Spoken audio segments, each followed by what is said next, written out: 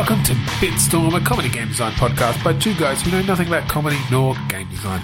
I'm Ben Slinger. With me, as always, is Trevor Scott. Hello. Hello. How are we? Yes, good. And so we've just been discussing what we're going to do on this week's episode, and that is that we're going to do something a little bit different. We are going to, in a similar vein to when Jim Fishwick, video game curator, came on, we're going to delve back into the history of gaming and sort of talk about some games that, you probably know and love, but, follow a particular thread through gaming history. So this week, we're going to delve into the amazing story, really, of game developer Ollie Zanetti. Oh, yes. And we'll go back and we'll talk about his earliest games. When he was a childhood prodigy and... A childhood prodigy, logged into Prodigy, the online service. In fact, that's how I think, he kind of got into the whole, learned a lot of his early skills.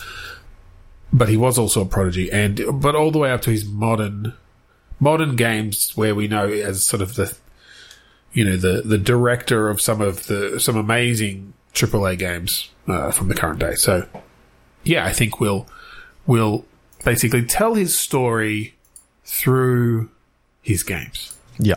And so, to begin with, Trev, I think you maybe wanted to start off.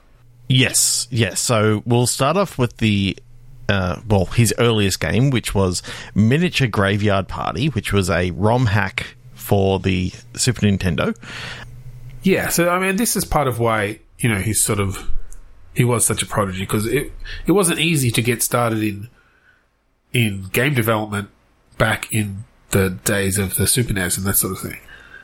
Definitely not. Particularly if you wanted to make games for those consoles. But yes, he managed to sort of get his game onto, like you said, a ROM hack. Yeah, and it was, 1993. All that you got around in how you learn this stuff is not via the internet. It's through BBS boards and all this sort of stuff. And, if you wanted to actually play any of these games, back in the day, you used to have to log into one of these BBS boards, download something that would then give you instructions on how to, wire some things up to, like, your cartridge, and then send down the ROM hack to like... Exactly. So that the console would actually read it correctly and actually load it up. Yeah, for sure. But anyway, let's then enough about the technology. We all know the technology works, because otherwise, Ollie Zanetti, it would have just been one game and that's one it. game and done. And it's we bring it up because it's impressive that at the age of 12 he was doing that. Yeah, but it's more. This basically became a bit of a cult hit around the bulletin boards at the time, and then obviously in recent years, like, emulators have been able to pick it up and play. So yeah, what I find so funny is, or what I find so like insane is, this is like a precursor to like the Mario Party games. Yeah, and the fact that it was all in miniatures, and to actually show like the miniatures in the very low resolution that the SNES had, yet you could still tell that they were miniature characters in a graveyard, and they were on like a board game sort of thing, and it was just... Yeah, there were some really impressive sprite techniques that he used in sort of some of the backgrounds and some of the sprites themselves to kind of get that across, that these were miniatures. Like, it was almost supposed to be like, playing the little D&D game or a board game. Playing a legitimate board game. Yeah, which I don't think it'd be done at the time. Like, it sort of the way that it got that across with some really ingenious kind of techniques, and the way that it almost gave you that sense of a depth of field, even though obviously with these sprites, just some really clever sort of lighting techniques and things. To like tinting the sprites in different ways. Yeah, and to really give that... Well, I know that he used a little bit of Mode 7 in there, and for those people who don't know, Mode 7 was like a pseudo 3D mode that the Super NES had access to, and he managed to use both sprites and the Mode 7 mode at the same time to get that real depth of field happening on the screen while also looking like a board game. But the really cool thing is that his whole game had all this backstory and a real history to the graveyard. Well, and what was interesting, I think, 12-year-olds have a lot of time on their hands. Really, they're they're independent enough. Too young to start masturbating. Yes, exactly. You got there before me. Independent enough to have the time, too young to start jerking off. So he had just chapters and chapters of backstory around this graveyard and its history, not all of which made it into the game. A lot of it was distributed as text files alongside the ROMs. And so it's really only the key fans who got a lot of that backstory. But you could see playing it if you had read that, how it made its way into the games. Yeah, and look, there were some thoughts within the community that if you were able to get off the board, supposedly there was this one rumor going around that if you rolled kind of like Monopoly rules where you roll doubles X number of times in a row because you do get an extra turn on each double, unlike in Monopoly where after 3 times you go to jail. Supposedly after 30 times of doubles in a row you actually hop off the board, right? And then you can go to other gravestones and find out some lore about some of the other gravestones. But of course, that's just a rumor. And I remember reading something about it in the old Green Guide, that came with the Age on Thursdays. Yep. Yeah. I used to look forward to that thing coming every week. Yeah, there was a section in there. I was game obsessed, and that had it was the only way at that time how to find out about A, the new games coming out, B, how to get hints for the bloody games that you were stuck. Yeah, that and this was I was starting to collect Hyper Magazine and that some of the Australian game mags that were out, but yeah.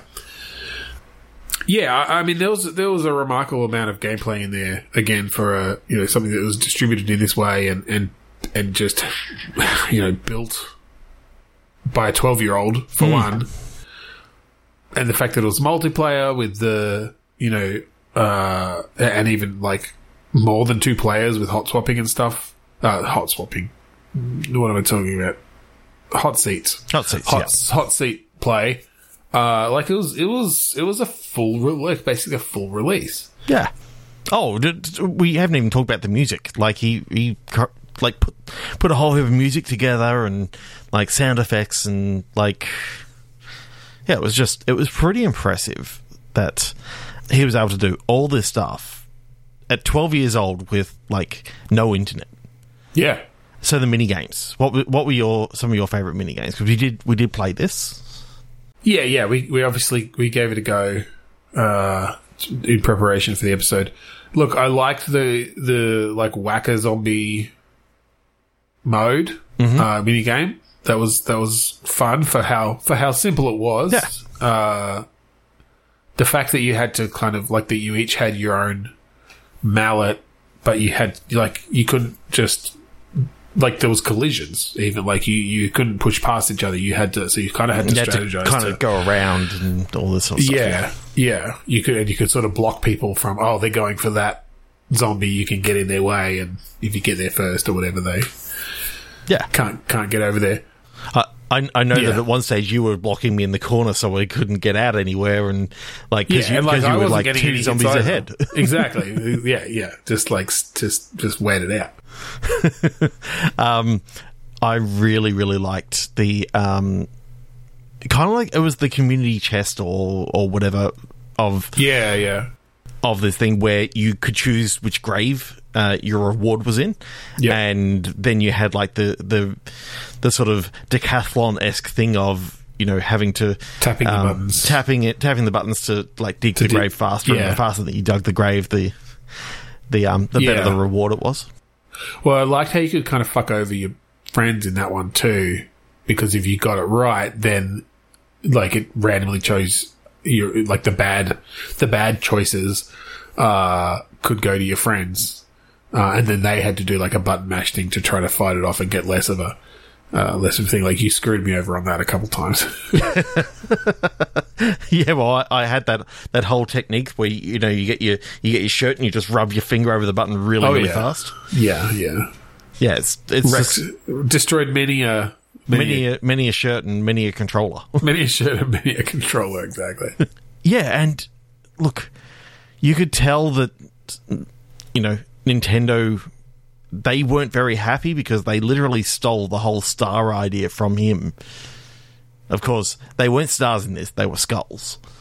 But yeah, they obviously took it. Yeah, they couldn't use skulls for Mario Party. No, but you had the skulls. You had coins that you'd be picking up, or cash anyway. Yeah. Well, there's sort of a grave robbing implication there, because as you did go around this graveyard, you'd get these coins and things. It's like, where are you getting the coins from? But grave robbing, yeah.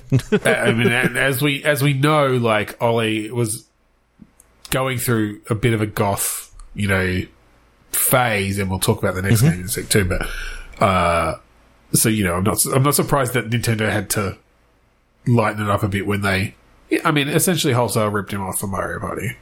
Yeah, and look, going back to the audio, one of the things that I did like that he did, he kind of took what was happening in a lot of the games at around that time, like Doom was about to come out, and they'd done like the initial music actually is almost a MIDI copy of Master of Puppets, and so what he did is he almost created his own thing from, as you said, goth, grunge, all this sort of stuff that he was into at the time. Yeah. There was like definitely Smells Like Teen Spirit in there, like as the. I think that there was some inspiration for sure. Yeah, inspiration, you can tell. Inspiration. And you could sing along to it for the most part. Well, yeah, okay. Interpolation, then, as they call it. Interpolation. That's a little bit better. And look, again, just impressive at how well he pulled that off on the audio limitations of the Super NES at the time. Yeah. But there was some banging music in there. It worked really well. And that reminds me of the next game. Well, yeah, let's move forward to the next game, which, I think this was one, after that release, he put this one out in a similar way, but he sort of was stealing the shareware model that Apogee and whatever and id Software were making good use of for a while. I think he realized, I can distribute this game, but then maybe make some money to send the full version to people later on. And so this was another ROM hack that he put out. I think this one seemed a bit of like he rushed it out. I think maybe he kind of had that idea of the shareware thing. This was Occult Rugby creator. Yep. So again, he's got the sort of the goth, dark, death theme going on. It did also start in a graveyard, and I think he, reused some of this, obviously reused some of the graphics and that sort of thing. Well, there was a board game sort of. Well, it looked like it was supposed to be a board game that was sort of sitting there that in the graveyard that as you left it. Yeah, it was almost a meta, sort of a meta reference back to his previous game. But this was a very different game, and it was essentially almost an early Football Manager style thing, which was funny. I guess again, it was just what he was into at the time as a. By this stage, a 13, 14-year-old. It kind of feels like nowadays you'd sort of almost say that it's kind of Football Manager mixed with Blood Bowl. Well, that's it, exactly. So I was yes. It obviously, you were managing the team, but you fully played out the game. Like, it had a full, rugby game in there in this way. But it also had lots of occult sort of stuff, like witches and necromancers and... Yeah, so you could build up your team, decide on what sort of type of unit, I suppose, what type of player, what type of creature each player was. Yeah. And then they'd have their different techniques and their different skills that they could use, different speeds. Zombies are obviously quite slow, but, you can't stop them. Yeah. And look, the fact that it was rugby, you could kind of tell that even though he's Australian, he's obviously from either New South Wales or Queensland. We didn't know this at this stage, but, yeah. Obviously, nothing against him. I'm not a big rugby fan, but... No, me neither. It was a fun game, though. I still thought that he did a good job. You could use sort of those Frankenstein's monsters as, your big sort of defenders, and then you had... that was always a good technique, because they took up more space, and it made it a lot harder to get past them on the, the sort of top-down view as well. It would have been good if this did have multiplayer, but unfortunately it did just have the single-player campaign. Yeah, look, I think he was, obviously he'd had multiplayer in the Graveyard Party, but it was hot seat. It was like turn-based. Yeah. You could technically play that first one on just a single controller and pass it around. I think he hadn't quite figured out getting the actual multiple inputs and stuff in there. As clever a game designer and developer as he obviously was for his age, plus I think, as I said, the shareware thing. So there was a lot of game in the main version, but you could essentially mail him at his house. Like, he had his address in the game, which was kind of an odd, his parents probably weren't too happy about it. See, that was only in the very first version. Like, he did eventually update it. Like, yeah, but that first version was still getting spread around. Yeah, it did.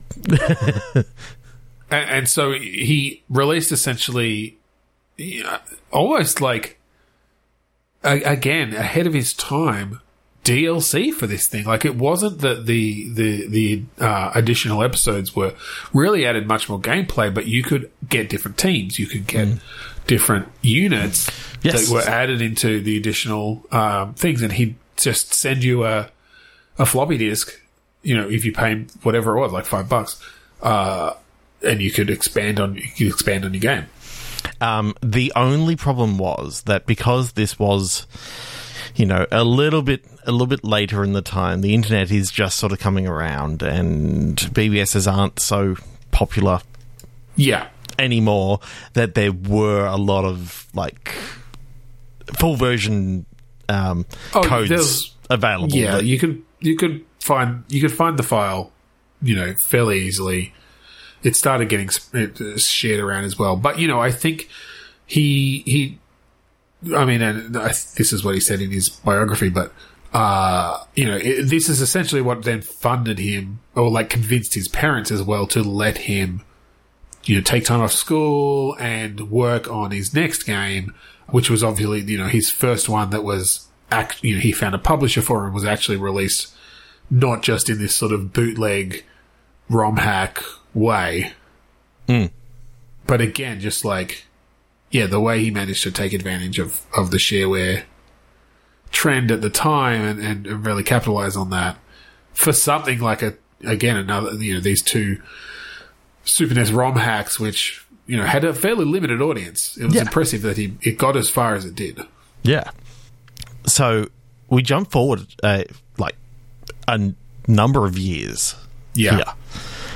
End of the PlayStation 1's life cycle. He's moved on from Nintendo. Everyone thought that his next game, because it didn't come out, the N64's, just having come out and all this sort of stuff. But no, he ended up going over to the Sony PlayStation. Yeah, that's right. Again, sticking with 2D. I remember at the time there was a bit of talk because he went silent for a long while, for quite a number of years. I mean, by the time that this came out, you know, we're talking 98, 99.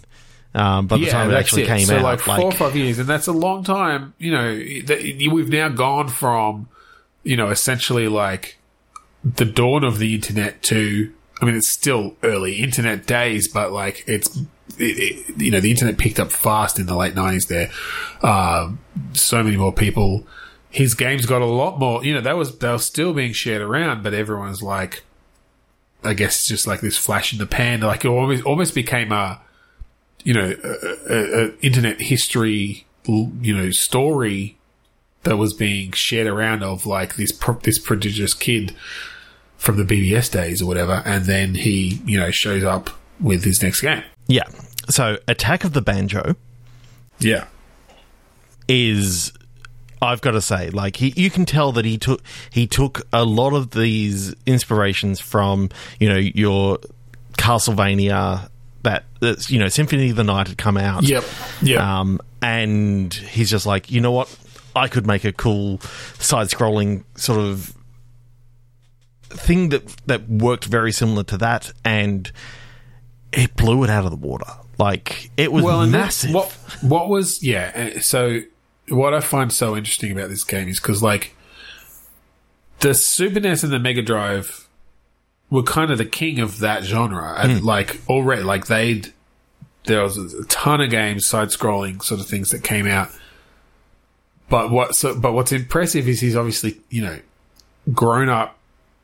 He was playing these games through his teenagerhood, and he was just like, I can do this but better.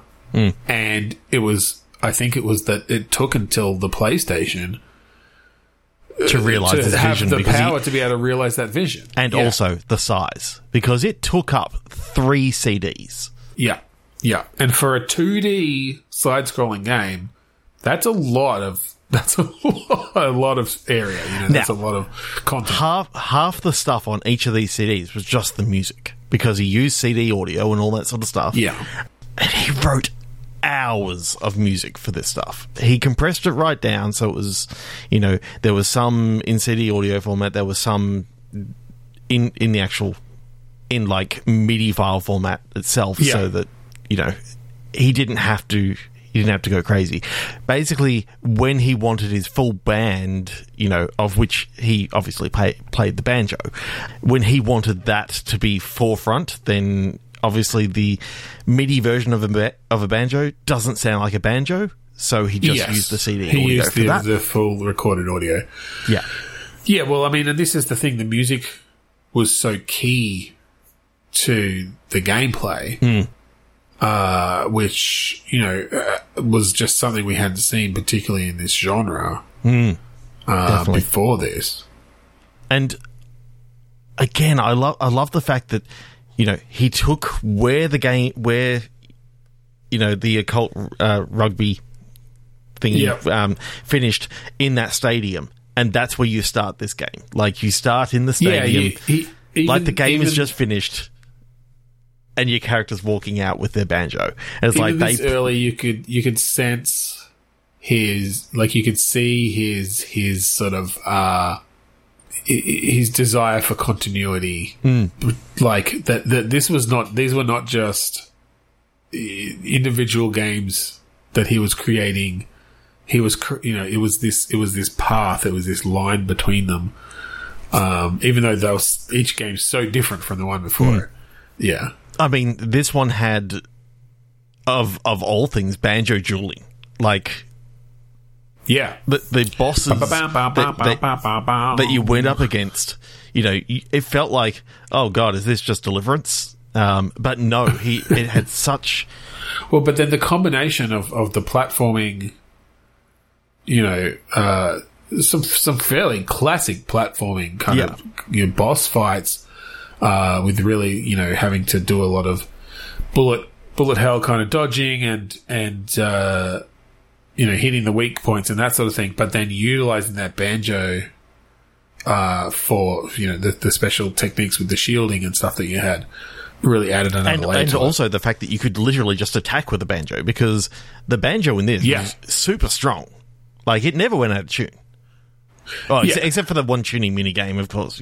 We'll get to that. Yeah, the story base. Yeah, story reasons for that. Story reasons for that, and that was a pivotal moment in the entire game. We can't discount that. But I'm glad that it wasn't a continual thing that you had to worry about the banjo going out of tune.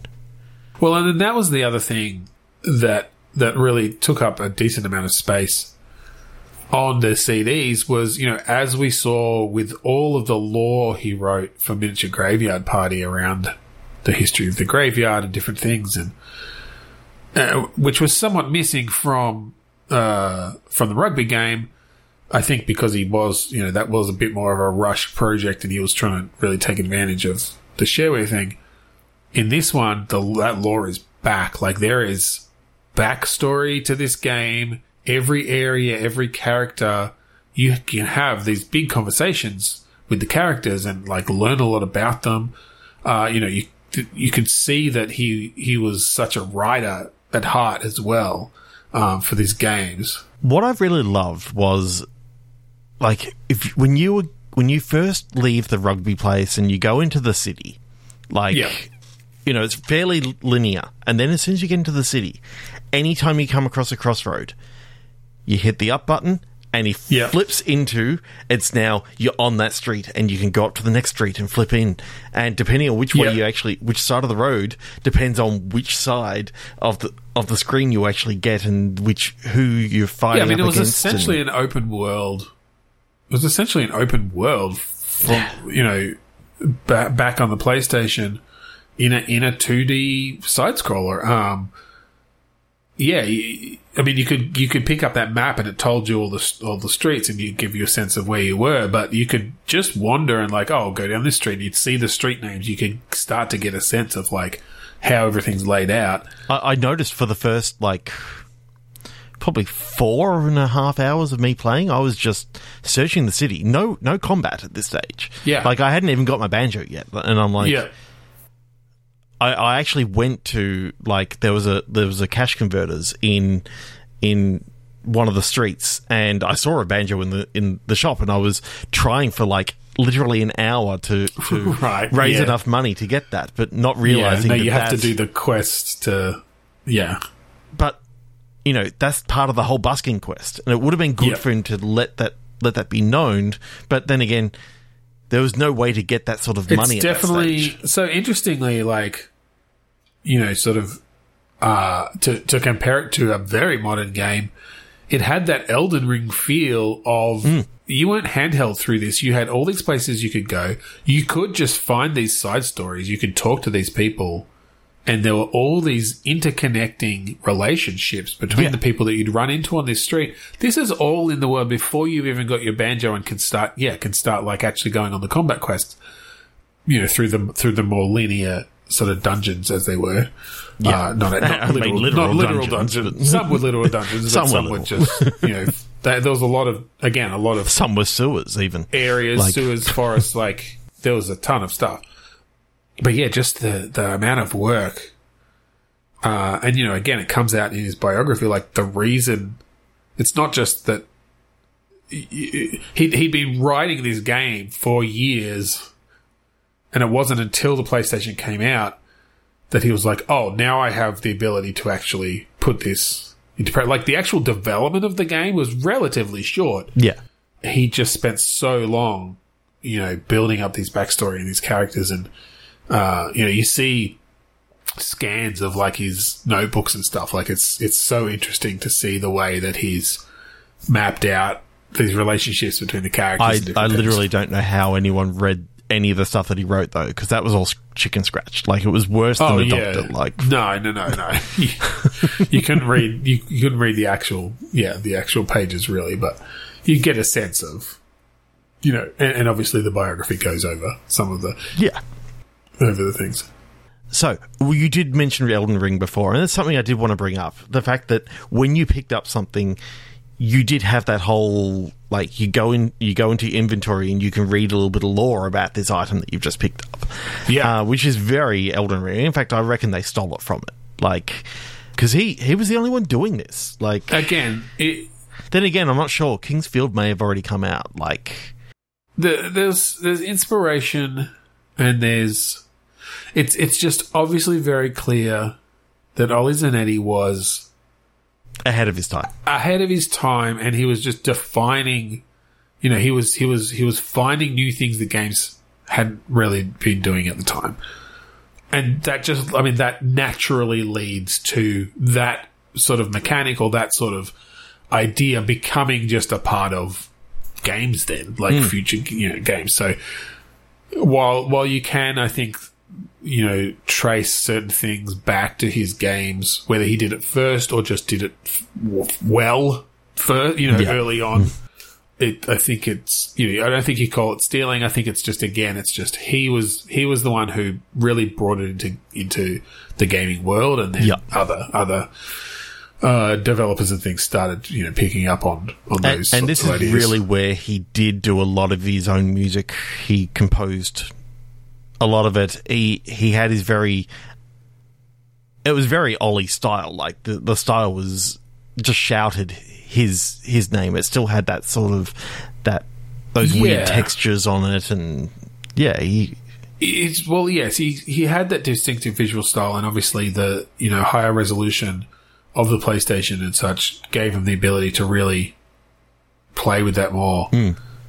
Especially because it looks so high resolution. Like, I'm not sure that he's ever beaten this, like made a game better than this, in my opinion. Like, even though obviously with higher budgets and more resources later on, I don't know that he's ever quite reached the heights of just, and I say the height, more the depths. Yeah, the depths. The depth of this game. Should we since then. Should we talk about the ending and how heartbreaking that was? Yeah. I think we can afford to spoil a 25-year-old game. I mean, if you haven't played it by now, like, Attack of the Banjo is 98, 3 CDs, like, on PlayStation. I'm sure you can find, like, I saw one at Cash Converters the other day, which I found quite funny because there was a Cash Converters. It's really a crime that they haven't remastered it yet. But. He Ollie, we talked to him, Yeah. We talked to him a little while ago. We were trying to get him on the podcast, and he's turned into a bit of a recluse, so he doesn't really want to be involved. Well, that's it. And I think, he very cleverly or just, shrewdly held onto the rights of all his games. I mean, obviously, particularly these early ones, but... And yes, he has been resisting remasters and things because he feels like it's not... It's done. It's already done. Like, he's done with that. He wants to move on to the next game. He doesn't need to look back. Yeah, I think it's a shame because I think for, like, younger people, who weren't around at the time to be able to play it, even if it's not like a full remaster, just the ability to play it on modern... obviously you can get it, you can emulate it or on PC and stuff, but and as we talked about in Jim Fishwick's thing, the best way to experience it is through EMU VR. So you're in like your childhood VR, yes, kid's room, and you're watching on like a big screen. And that is always very nostalgic. It's really cool. But anyway, so this is after you've travelled down into the depths of like the sewers, you've crossed the mountains, you've gone through, the very quick Dracula's Castle part, which was, just a harken back to the monsters that you sort of found in the other games. And, at this stage he's cleaned it all up, and he's going up against his arch nemesis, which happens to be his music teacher. Yeah. And they have the big banjo duel, kind of feels very Deliverance. He wrote it all very similar to another game that came out around this time, which was the banjo duel in Monkey Island 3, Curse of Monkey Island. But in this case, instead of doing the whole diddle diddle diddle diddle diddle and choosing the individual strings, you had to play a lot of the solo. Like you were sort of using the shoulder buttons and that sort of stuff to play the different notes and go through. But anyway, I just remember you get to the end, and if you don't do the quick time event absolutely perfect, a crack forms in his banjo. Yep. And which is the headstock literally falls off. Very significant, given how much this banjo has held up throughout the game, and the relationship that has been built essentially between your main character and the banjo, and what it means to him. And I mean, I think it's fairly obvious. It's fairly obvious that this was a pretty personal story for Ollie as well. Very much so. And he's kind of, we haven't talked about it because it's not really the podcast for it, but his music career and music history, his history with music, obviously running alongside his game development and playing a big part in the inspiration back and forth there. Yeah. So when I first played this, I thought this is the end. I obviously got the bad ending, but it turned out to be the most uplifting ending when he just drops the banjo and he looks at his music teacher dead in the eye and says, "I don't need a banjo for this." Yeah. Puts his fingers into the approximate position and just goes Wayne's World on him and just starts, air banjo. Air banjo. And, the hair starts, raising up on the music teacher's head as he starts being pushed back through, all this power. It's such a powerful thing. You start seeing kind of the ghostly form of the banjo in his arms, fading in and out. Mm-hmm. Yeah. It's really just well done dramatic timing, and it's a great ending. I mean, I said, I don't think you can also finish the game just with the actual banjo, and you miss all this. Yeah. So I think the real canonical ending, and we'll go over this again because the next game actually it plays into it. It plays into it because obviously the next game starts in this exact ice temple, where obviously the final banjo duel happens in this game. Yeah.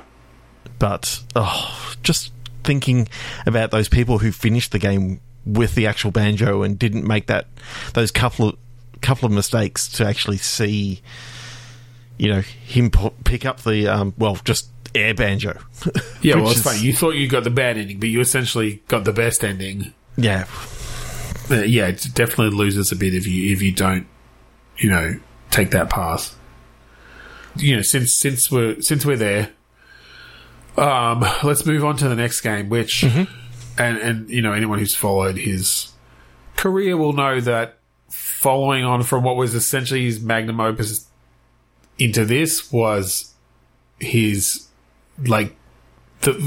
probably his low point, Yeah. Well, first foray into 3D, so it was always going to be... Yeah. So, we're talking about Lifeless Frontier. Yes. I mean, I don't like to say it, but it's kind of in the name. It is kind of lifeless, but... Well, I think, like you said, I think he struggled with the 3D, and this was late PlayStation now. I think it was, 2002, 2003? No, this came out on PlayStation 2. Was there a PlayStation 2? I think he'd done most of the development, though, for PlayStation 1. And then he ported it. And then he ported it because, obviously, there was a fair amount of crossover still between the PS1 and the PS2 when they were available.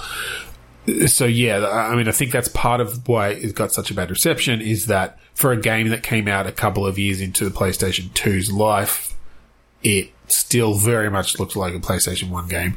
Yep. To the point that it didn't even use the analog sticks.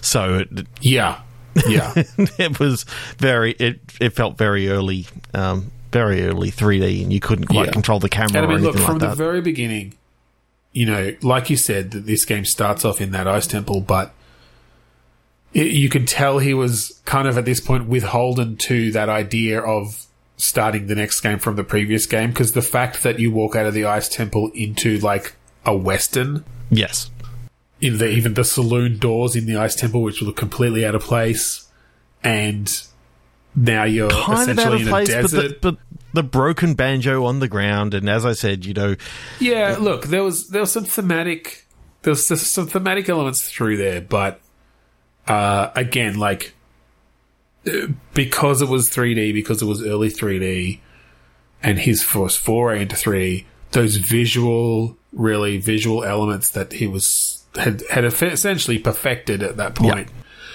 for Attack of the Banjo, just weren't there. I didn't realise it till I played it this week, though, that they were cobwebs in the Ice Temple.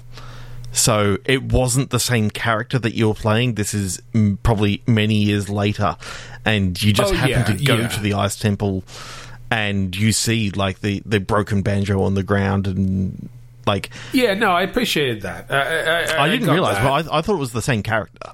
Oh right. So I was surprised that he was no longer playing the banjo, and it was now. I think a lot of people did think that, but the fact that he kind of walks through the saloon doors, puts on the cowboy hat, and now you're essentially in the desert, like, gets on his horse.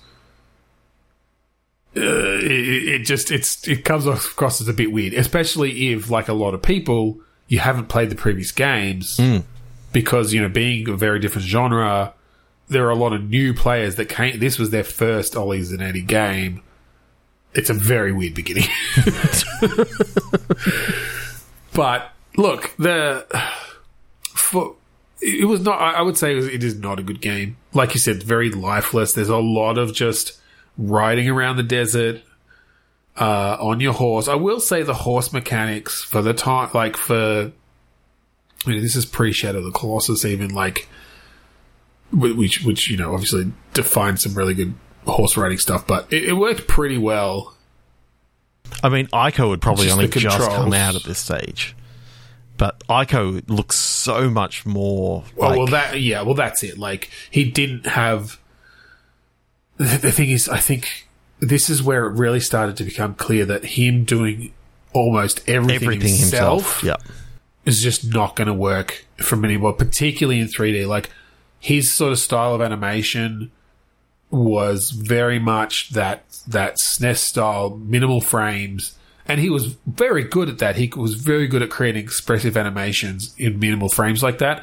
But once you get to 3D, that just looks stilted and lifeless, which, man, come to think of it, I wonder if that was not the original name of the game, and he almost brought that in there to make it, as an excuse or a reason. But yeah, you'd ride around, you'd find these ghost towns.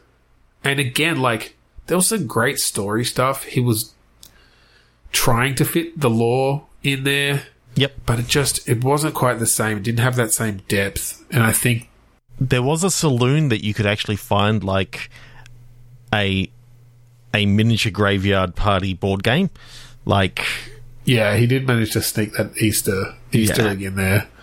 Which is, again, like, he's moved on so far from where he started in the fact that, even in, Attack of the Banjo, you still had, like, those occult sort of things sort of overhanging. There was the whole Necromancer boss battle in the Castle Dracula. Yeah. Stuff. This didn't have much of that at all. No, you can tell he's moved on. He's definitely in a different phase of his life by the time we get to this one. For now. Yeah. We will get to Yeah, and actually we might end up splitting this into two episodes, I think, because we're not even we're only just on the PlayStation 2, and we've been going for a bit, but we'll get through a couple more. Yeah, and even then, like, he's got one more game on the PlayStation 2, and we'll talk about that today. Yeah, and exactly. But yes, Lifeless Frontier. There's still. I think one of the things about this game is there is still he did a ton of writing for this. Again, threads that link back to the previous games. So, like, if you have played them all. It brings more depth and, like, recontextualizes certain characters that you had seen, even though this is obviously set so much later, there's relations and things that are in there successors. We call the children of anyway. Yeah. But because the towns are so far apart and like the getting between them is sort of such a tedious, boring task, you don't get that feeling of everything being linked in the same way. Because by the time you find the other person, in that story thread, you've put the game down 17 times because it takes because you've the world is huge, but it's empty. It's so empty. Definitely so. I mean, now I'm thinking about it. They did that Silent Hill thing of, obviously you couldn't see too far ahead of you because usually the second that you got out into the desert, oh look, a sandstorm has come up, and it's like it's very hard to see, and so you could only see a couple of meters in front of you, and you just had to rely on your compass to take you in the right. Well, that's it. In the right direction. But the magnetic storms that they kept on happening, that kept on having your compass going round in a circle. It really felt like padding. Obviously that worked for Silent Hill being in a slow-moving character in a small town. When you're traveling, miles and miles across desert and, only having paths that you could then barely see because of the, you're having to, if you lose that path, there's no easy way to find it again except for just wandering aimlessly with this, low visual range. And then also the fact that they didn't have any, and I mean, this wasn't that common at the time necessarily, but there was no, quest markers or, town markers or anything. There's no map. You had to rely on just directions from within the conversations you have with people of like, Merrittsville is northeast from here about 3 miles or whatever, and you can follow the path to get there. But yeah, if you go off that path in this sandstorms, then you're screwed. Yeah, but from what in Ollie's biography, he did actually say this harkens back to the old Sierra days where, as he was growing up, and he loved sitting down with his dad and drawing a map. Yeah. So that's why he wanted you to have to actually kind of draw the map yourself. Yes, yeah. But, yeah, as I think, as you said before, he changed the name to Lifeless because in between towns, it was literally just lifeless. There were no... It wasn't even tumbleweeds. No, you could no have at least thrown some tumbleweeds in there. Just sandstorms. Yeah. Yeah. Which obviously was also...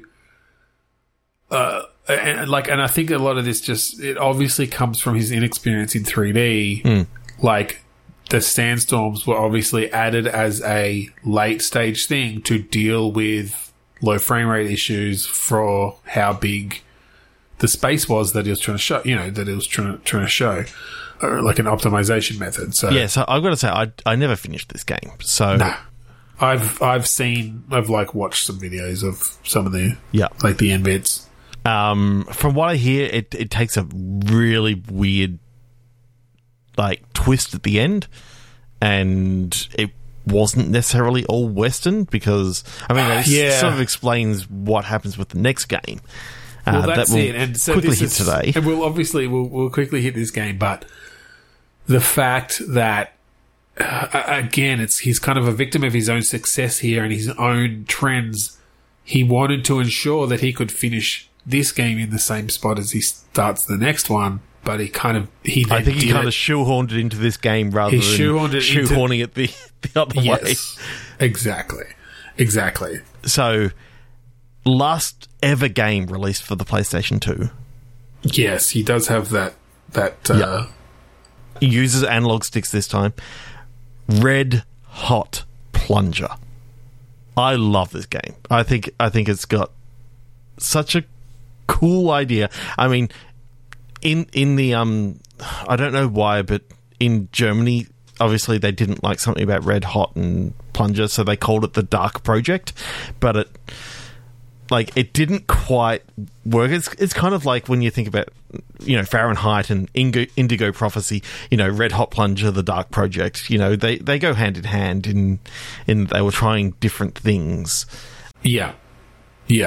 But I loved it. I thought the idea of having, you know, a plumber as like the main character, yet he was actually a plumber and not just in namesake. This was not a Mario situation. Mario, but he was literally a plumber, and you spend the first half hour of the game, a la your Fahrenheit and that sort of stuff, playing literally as a plumber, going around fixing people's problems. It obviously, this is it. It obviously was very strange that that Lifeless Frontier then ended in a outhouse that was a rather modern outhouse. That's it. Like with this modern, you know, it's sort of this almost a weird, surreal Twin Peaks situation where after all this time of, you know, and I guess it's not that far off since you left a fucking ice castle to get to this place, but that you end up in a modern bathroom and then, you know, the game sort of just ends. But obviously became clear when Red Hot Plunger came out, and that's where it begins. Yeah, I felt like this game brought together. Well, and he'd realized by this point, if I'm going to actually do a proper game in 3D, I need a team.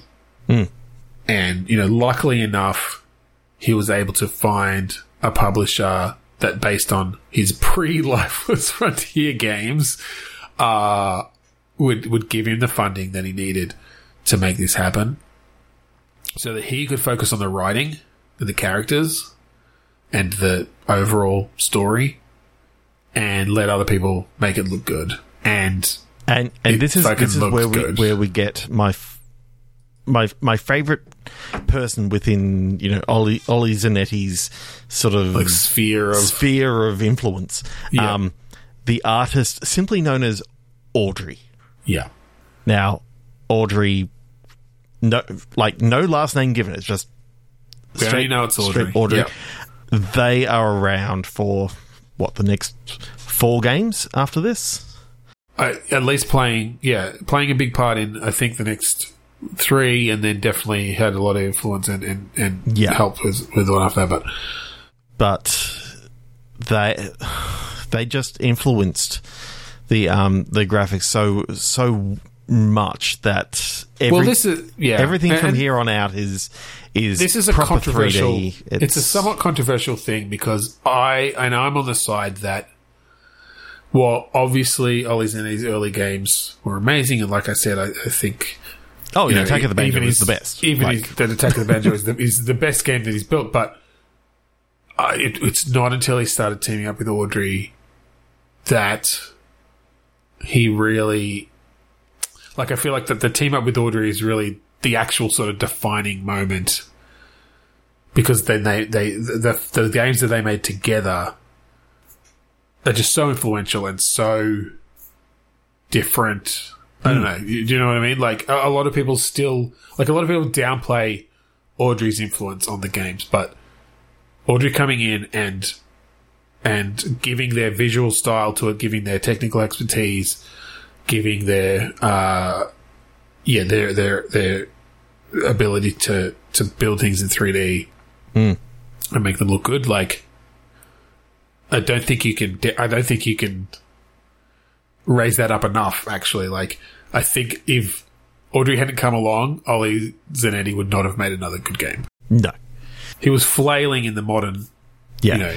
So let's talk about what Red Hot Plunger is about. So yes, the first half hour is all about the plumbing jobs and that sort of stuff. But it's after that like prologue that the title card sort of comes up as Red Hot Plunger, and you find out that our character, who remains unnamed in this game, like a lot of his protagonists in the other games, didn't really get named, because I think then you could actually put yourself into there, and because they were... Yeah, that's another controversial thing, actually, like, whether it... and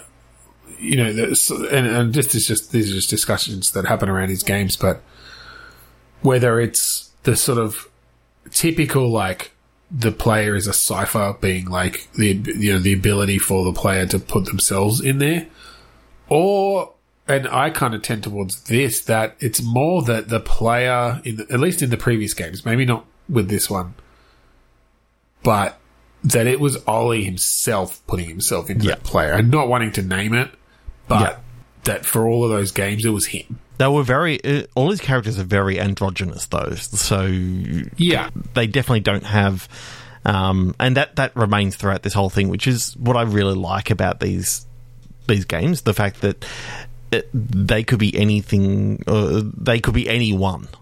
Yeah, and I think that's what, part of what made them very popular. But I did notice in the debug mode, because Ollie did give us the codes when we had our conversation a couple of weeks ago.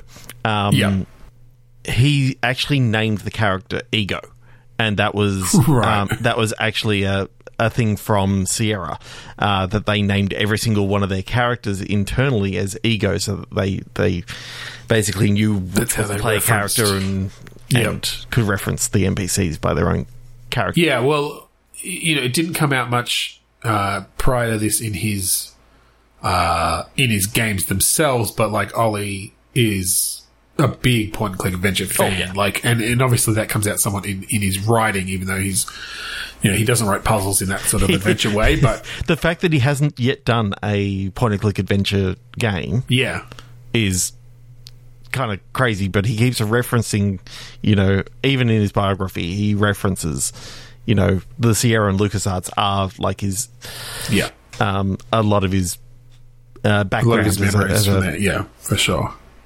30 minutes in, and the character gets a letter, and it's from Plumbing University, saying that he's got unpaid, like he never actually paid for his full tuition, and he now has to. He's not making enough money as a plumber. He now has to moonlight as another profession, and that's where the red hot comes in. Because this is where he takes on jobs as, like, a hitman.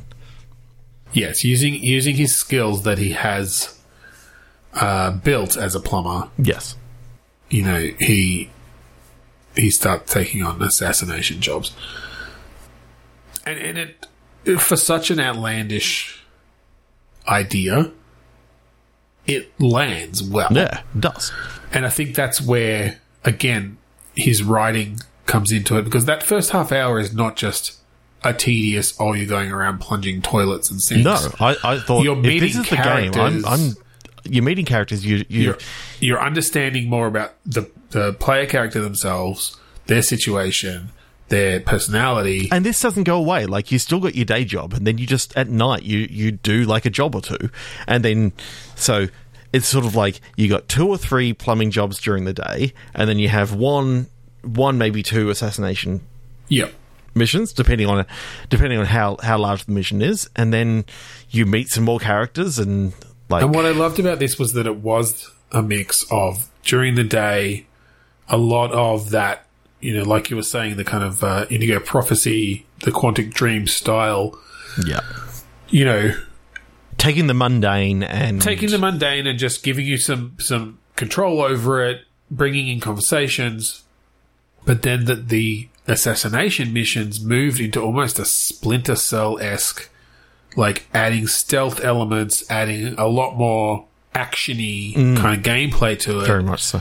Without really shifting up the controls too much. It was just, they did a very good job of contextually, making you understand how a particular control would work in that context. What I did like is it wasn't, one of those typical assassination things of, you're going out and just killing random NPC X. You get a full dossier on how bad these people literally are. Like, well, and again, I feel like I'm always gushing about his writing, but this wasn't like this wasn't like so many of those assassination games where you receive that dossier and it's just like some random bad guy, even with backstory. A lot of the time, and it's someone that you've been hearing about since the first. But that's it. A lot of the time, it's either it's someone you've met, or it's someone that you have heard of, and you understand the relationships within this town, within your circle of people. Yeah. And exactly how that all connects in. And that just adds just such an extra layer of meaning to these kills. Yeah. In some cases. And very classily done, too. Like, they're not... Yeah. Well, and just like that, in some cases, you're like, oh, yeah, this person's a fucking prick. I have no, like, they're, abusing their wife or whatever. Like, I have no problems dealing with this. And that's not even necessarily in the dossier. Again, that's just through your conversations and the way that it's all tied and context. Because you've had conversations with these people. You've already comforted his wife. Like...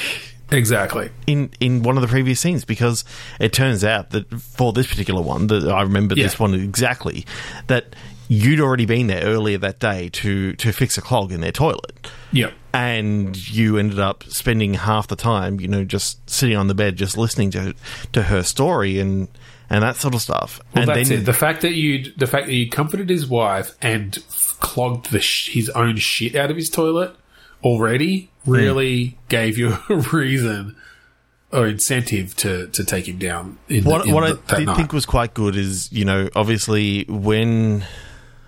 I mean, I suppose we can actually name this character. I mean, it's going back to 2004, 2005 when this game came out. So if you haven't played it by now, Brian didn't have the money to pay for it there. He said, come back later on tonight. And it was after you leave that you get given basically on your secret phone. Yep. We left a dossier at your place. This needs to be done ASAP. Like, needs to be done tonight. Yep. You go home and you find out that it's actually, you've got to go back to Brian and take him out because he's actually a really, really bad guy. Like... Yeah, well, then you get, again, additional context, additional information that on top of what you know about how he's been treating his wife and... How many toilets he's been clogging up all over the city. Yes, I was about to say, like, the damage that his dumps are done. The amount of damage that he has done to the sewer systems across this whole city, like... Because he flushes wet wipes. I mean... Yeah, and we all know... It's not to be done. The fatberg, like that you have to deal with, like one of those sort of things harkening back to the sewer missions from Attack of the Banjo, where you had to go down into the sewer and you see like this huge iceberg like thing made of just wet wipes and shit and stuff that just like that was a fun mission. Had to break it up with a plunger.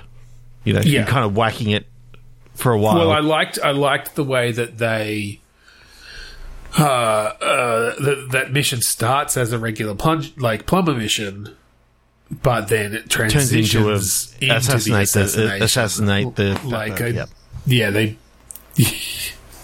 essentially. I like the way they played with that. Oh god. This brings us to the end of part 1. I thought we'd get through it, but I mean, we knew that Ollie's games would, there are a lot of them. He's got quite a history there. So, that brings us to the end of today's episode. I hope you've enjoyed our deep dive. Hey, weren't we in an impro thing called Deep Dive? Oh, that's you can find it on the Impro Velvet Facebook page if you go back far enough. Yeah, I've enjoyed this. I think this is a fun new thing for us to dive back into some of our people who haven't heard about game developers. Ollie Zanetti, he's a real person who made real games in Australia. He's a real person who definitely exists, and wasn't made up on the spot at all. No. In fact, to prove that, I think we'll have to try to get him on. We're going to have to try and convince him to come on the show at some point. I don't know. I don't think we'll be able to get it for next week to talk about his games. We can try. But at least at some point, I think we need to get Ollie on, even just to do some click pitch. Yeah. That could be a bit of fun. And then maybe we'll we'll be able to help almost come up with the next Ollie Zanetti game. Yeah. Wouldn't that be awesome to have a Zanetti Studios game inspired by Bitstorm? So, if you want to find us online, go to podchaser.com/Bitstorm. You can find all our previous episodes there. Definitely go check out, if you dare, go and check out last week's episode with Alex Krauss, who's toiling away now in the Vatican. He's at the Vatican. We'll maybe give some updates on how that game's going later on. But then definitely in a more relevant link, go back to Jim Fishwick's episode from a couple of episodes ago, where he brought us the second person shooter history. Yeah, and we will continue next week with Ollie Zanetti's, as long as we remember. I think we will. With Ollie's modern, more recent games. And if you like the music that we play at the start and end of each episode, that is a song called Mantifiance off of the album Containment Failure by the band Kuridas that Ollie Zanetti did not have anything to do with whatsoever. No. I'd love for him to use a Kuridas track in a future song. I feel like it could be up his alley. It could be, but even if he just took inspiration and made a MIDI of it, that would be fine. That's all right. So thank you again for joining us this week on Bitstorm. I'm Ben Slinger. I'm Trevor Scott. And I'm Ollie Zanetti. No, that was just me. I was pretending to be Ollie Zanetti. That's not what he sounds like at all. That's not what he sounds like at all.